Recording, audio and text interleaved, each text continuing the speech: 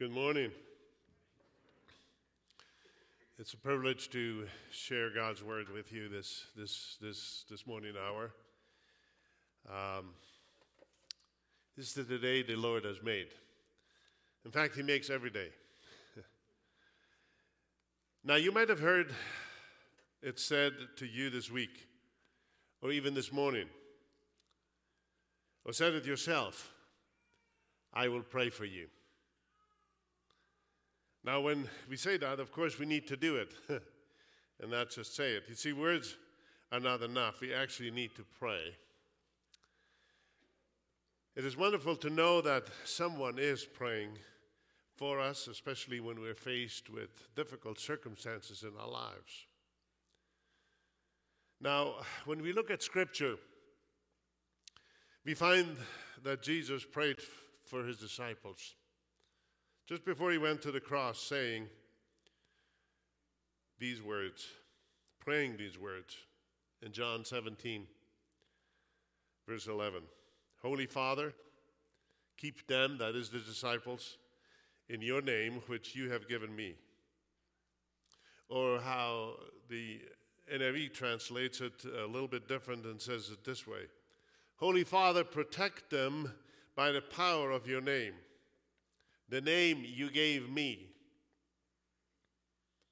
And then in 17:15 he says this, or prays this, I do not ask that you take them out of the world, but that you keep them from the evil one. We need that prayer, don't we? Jesus did not stop there. He went on to pray for those who would come after them, and that will include us. I do not ask for these only, but also for those who will believe in me through their word. That is through the gospel. So wonderful and reassuring that Jesus prayed for all who would believe in the message of the gospel, and continues to intercede for us according to Romans 8:34. Yes, Jesus cares about us and is praying that our faith will not fail. Jesus expresses that throughout John 17. He knows all about us. He knows about our situations we find ourselves in. And He knows how to pray for us. You see, Jesus was tempted in every way. Every temptation that we might face, he has faced. Yet, because He is the Savior of the world, He did not sin. But He experienced everything you and I can experience. So He understands what we're going through and gives us the strength and comfort and presence to help us through it. We can rejoice and be reassured that we have such a friend, such a Savior in heaven who's pulling for us, putting it in simple terms, urging us to keep on going and asking the Father to give us what we need. Then when Jesus left the world to return to His Father, when He ascended into heaven, He promised His followers the Holy Spirit. Jesus describes Him as another helper, an intercessor who would be with us forever. That includes today, right now. The Holy Spirit, the third person of the Trinity, is making intercession for us, as we will read in the Scripture this morning. Now, I list 18 through 28. I'm going to just read Romans 8, 26 to 28. Likewise, the Spirit helps us in our weakness, for we do not know what to pray for as we ought. But the Spirit Himself intercedes for us with groanings too deep for words. And He who searches heart knows what is the mind of the Spirit, because the Spirit intercedes for the saints according to the will of God. And we know that for those who love God, all things work together for good, for those who are called according to his purpose. So what does the Holy Spirit do? Well, first of all, the Holy Spirit helps us in our weakness. Verse 26 says, as we read, that the Holy Spirit, the Parakletos, as you've heard it named, helps us in our weakness. The word helper describes one who is by our side, helping us to bear our load. And that's what the Holy Spirit is. Jesus said it himself in John 14, 16 and 17. And I will ask the Father, and he will give you another counselor. And then the translators add helper, to be with you forever. The Spirit of truth, the end of that verse. The world cannot accept him because it neither sees him nor knows him, but you know him. He's speaking to his disciples, he's speaking to us this morning, but you know him, for he lives with you and will be in you. That's how close God is. Most of us would admit that our weaknesses are many. Few of us are as strong and effective as we think we should be spiritually. If we think we're strong, we need to be careful with that. Now, sometimes we are weak in body. We all know, at least a good many of us, how that goes. Do you ever come face to face with the reality that your physical strength is decreasing? Young people would disagree with that. Some of us just cannot do the same things we did when we were 21. Knees, ankles, hips, muscles. Relate to that? They all wear out eventually. As human beings, we all get tired, no matter the age. In fact, Isaiah talks about it in chapter 40 and puts it this way: even youth grow weary and young men stumble and fall. True? Yeah. But those who hope in the Lord will renew their strength, and they will mount up with wings like eagles. That's what the Holy Spirit does for us. And then we are sometimes weak mentally. Throw a little pressure and a little stress at us, and we cannot even think straight. Modify our sleep schedule, and our mind wants to take a break on us.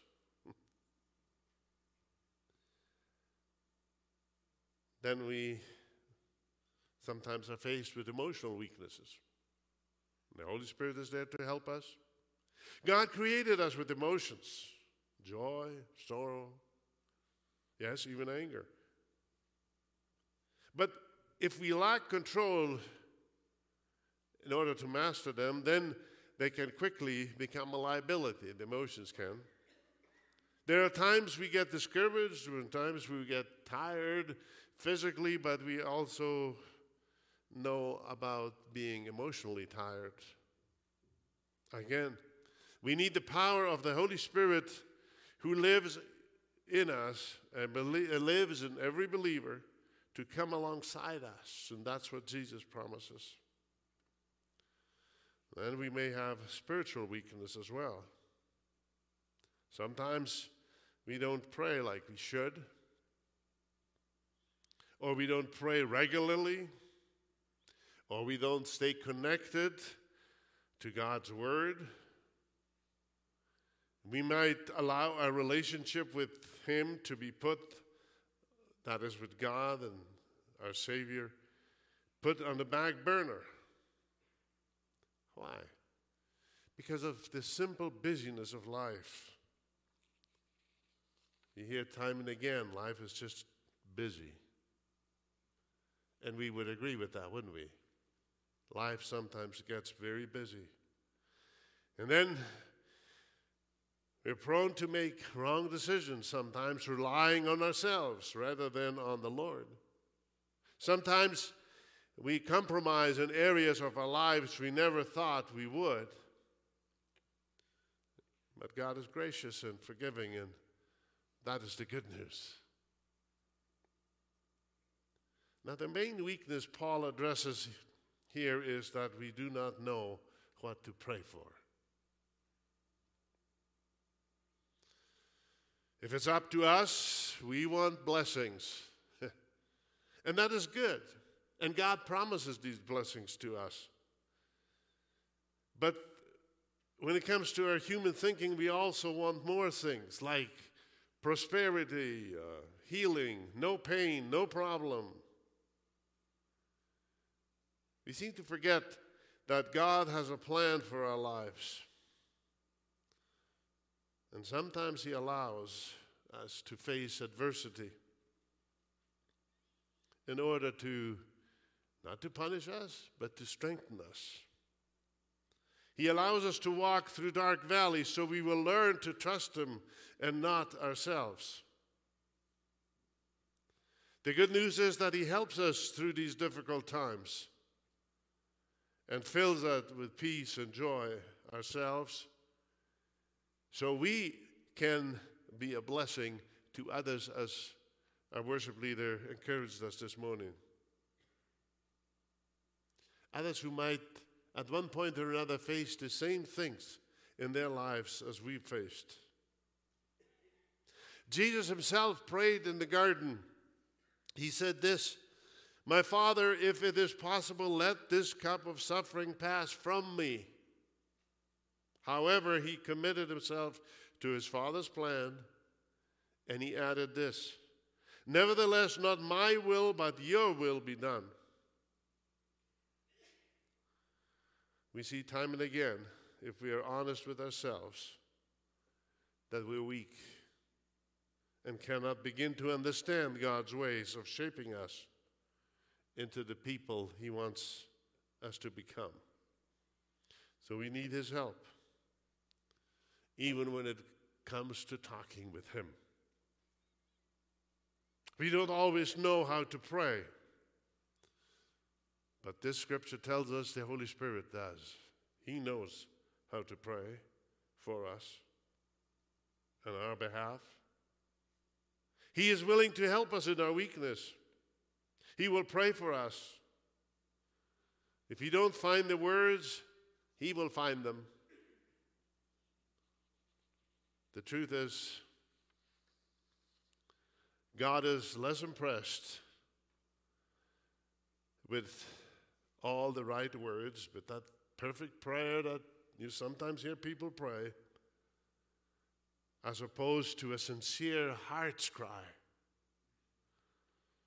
a literal groaning expressed in childlike faith.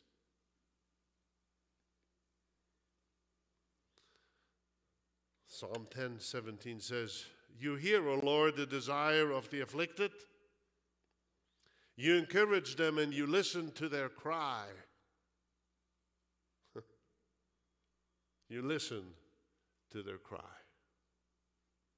So if we cry out to God, no matter how awkward it might be, how difficult the words might come, it doesn't matter. God looks at the heart. Prayers smothered in broken sentences reflecting a broken heart are very precious to God. This leads us to our second point. The Holy Spirit intercedes for us. The last part of verse 26 tells us how the Holy Spirit intercedes for us with groans and words that we cannot express. Have you ever found yourself in a situation where you just couldn't say what you wanted to say? Maybe in a conversation with someone, perhaps in a job interview and you didn't know what to say.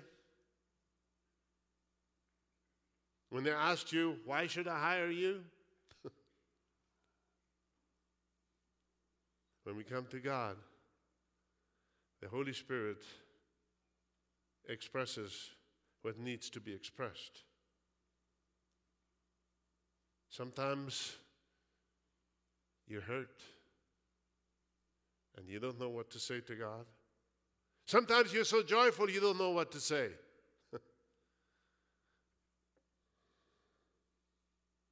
Things were so great, so big that there were no words for it. Well, the Holy Spirit prayed for you and continues to do that. We need to recognize the Holy Spirit is always involved in our lives.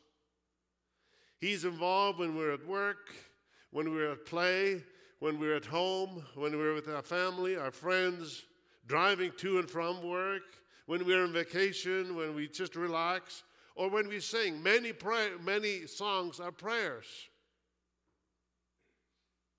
Sometimes we don't pay attention to the words of the songs because we know them so well. But they're prayers. And by the way, God indwells the praise of his people. You see, the fact is that the intercession for us is the work of the Holy Spirit. He works in harmony with God and connects us to God. If we're seeking the heart of God, when we seek God's will for our lives, then the Holy Spirit will help us in our search. And he will bring us to the right connection with God. When we do not have a clue how to pray for or what to do, he is there for us. When we've done all we can do and do not know how to go on, when we've prayed all we know how to pray, try resting in the Holy Spirit. Don't only try, actually totally trust and rest in him. Let him pray God's will into your life. Let the Holy Spirit pray God's will into your life. He always knows what he's doing because that is part of his divine purpose. He intercedes for the saints. And saints is not somebody just in a statue or somebody who's been declared a saint, as some groups will do. It's Christians. It's somebody that believes in Jesus Christ. She is a saint. He intercedes for the saints, for the believers, in accordance with God's will. And that's what verse 27 says. And he who searches hearts knows what is the mind of the Spirit, because the Spirit intercedes for the saints according to the will of God. The New Living Translation puts it a little different, explains it a bit. And the Father who knows all hearts, he knows your heart here this morning, he knows mine, knows what the Spirit is saying. For the Spirit pleads for us, believers, in harmony with God's own will. No contradiction. You see, the Holy Spirit is always objective. He's never biased. He's never influenced by other things like we are. He always gives us the right advice. We, on the other hand, we are subjective. We are influenced by all kinds of things which surround us in this world. Our friends, circumstances, the job we have, the kind of weather we have or don't have, the mood we're in, and on and on.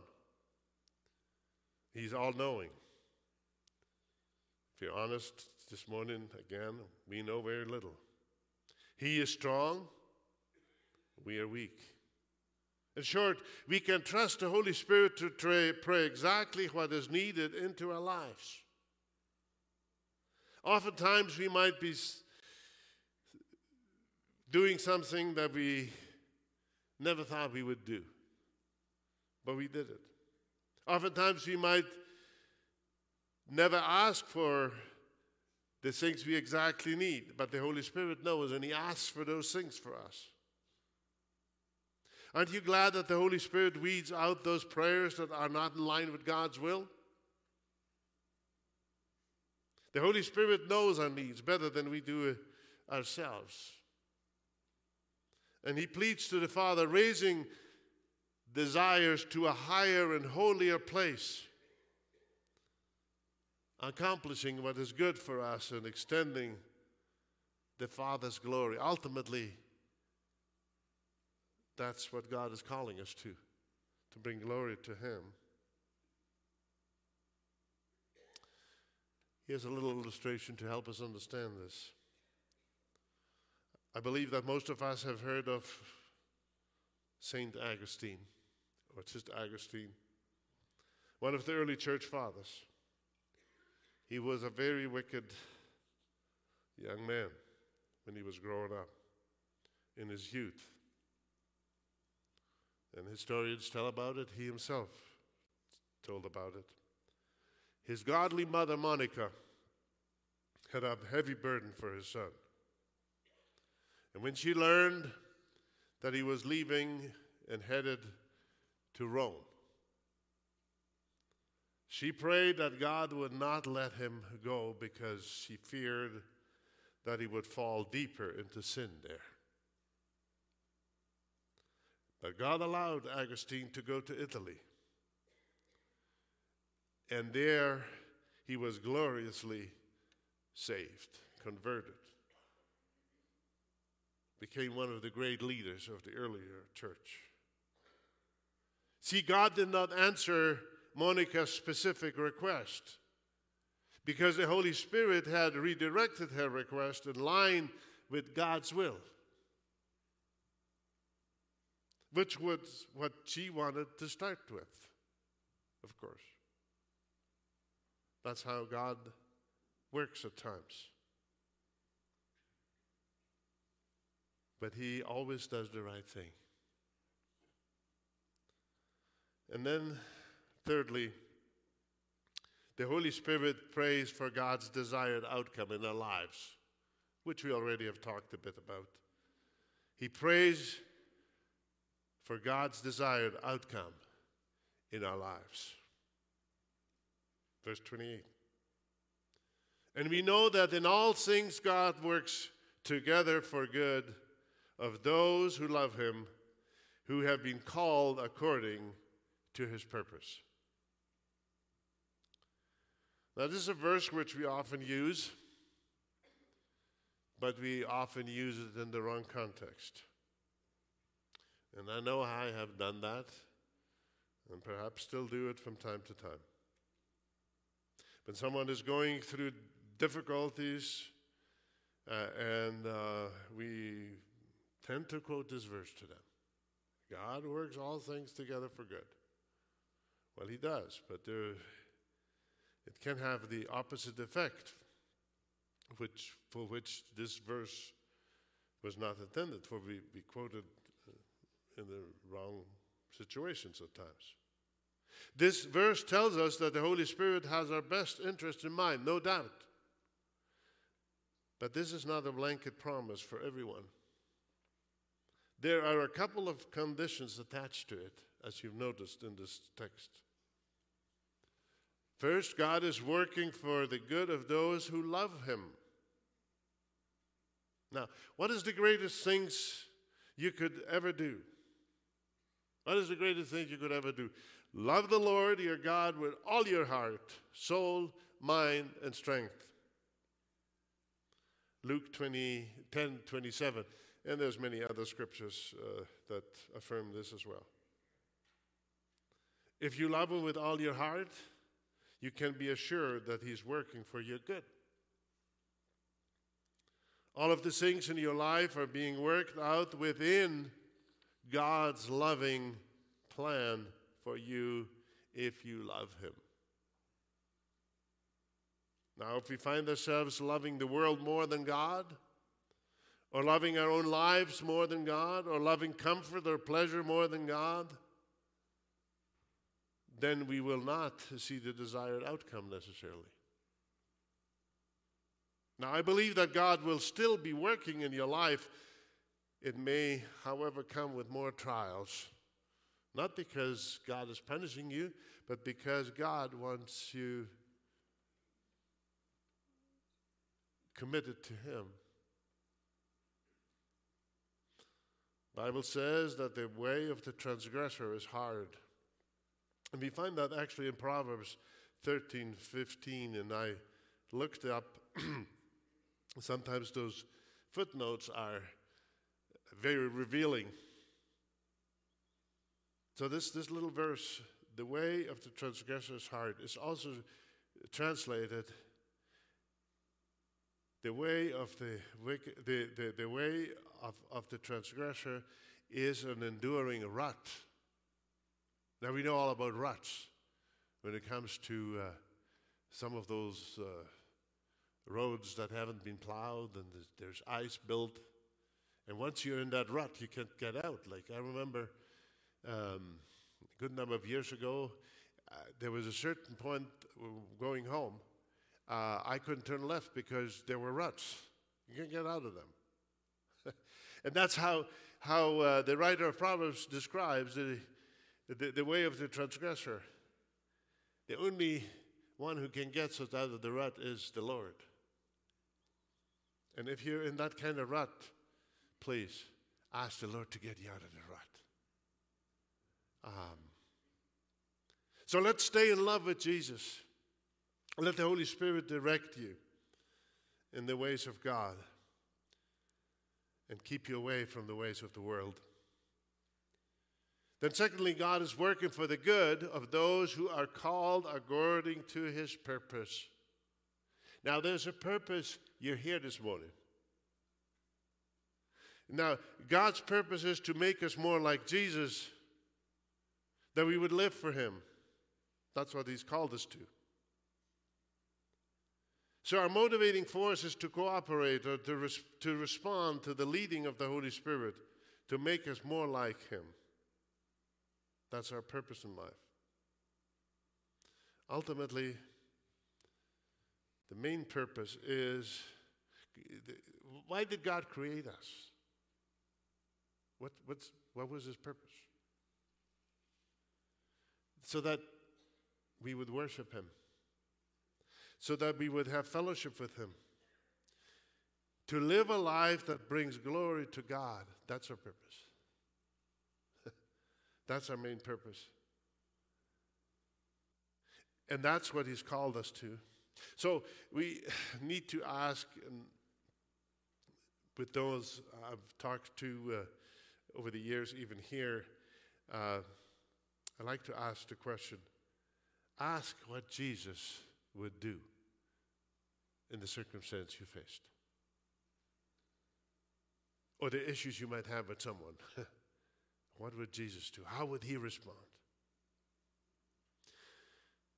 You see, because the Holy Spirit is praying for us according to the Father's will, God is working for our good.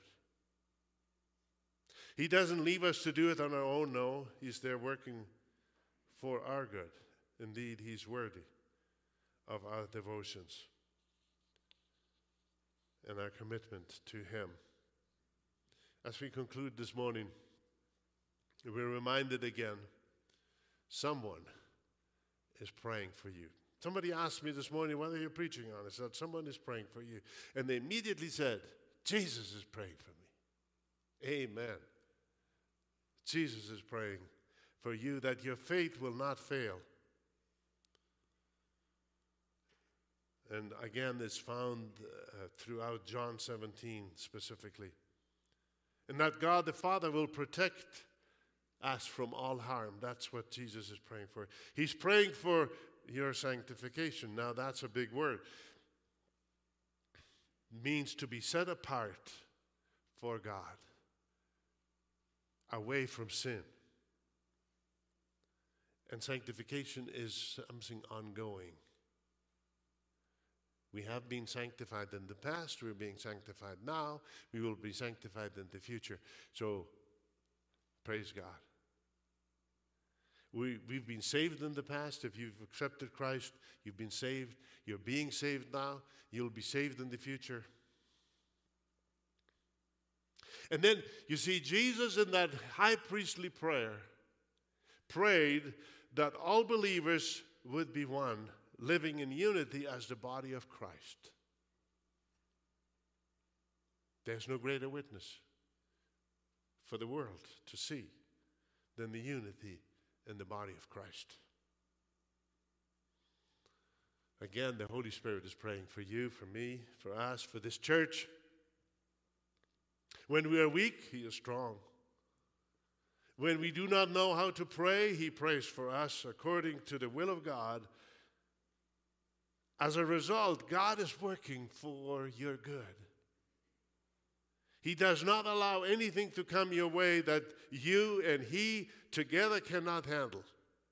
God can handle anything. So if we stay on His side, He's there for us, lovingly sometimes correcting us, but carrying us through.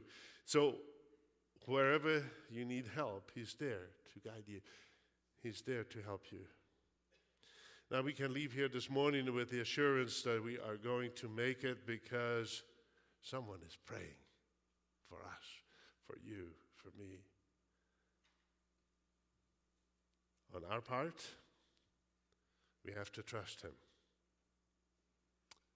My question is, are you trusting Him? Are you trusting Him? Are you trusting Him as personal Savior and Lord of your life? Now, if you have not accepted Jesus as your personal Savior, the Holy Spirit, the Bible says, will draw you to Him. So make this day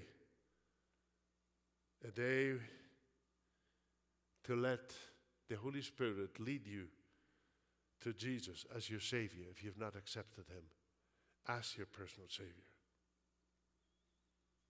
Simply accept Him into your life as you repent of your sin.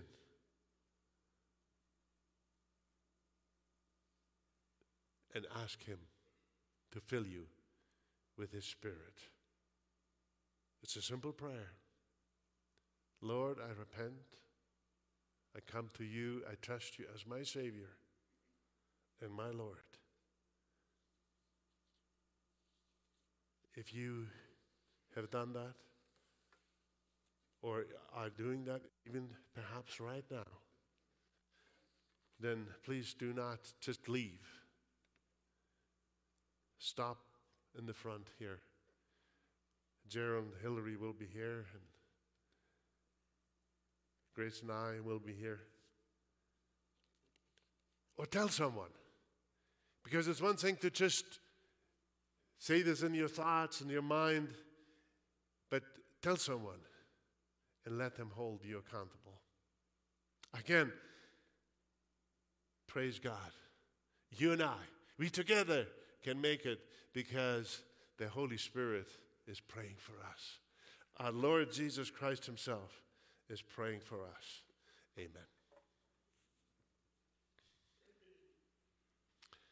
Father, we praise you. We thank you for the Holy Spirit who intercedes for us even now.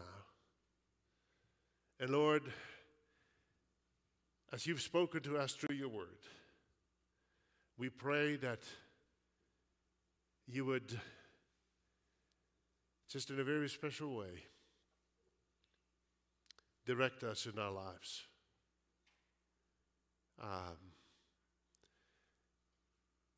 Where we hurt, you would heal the hurt.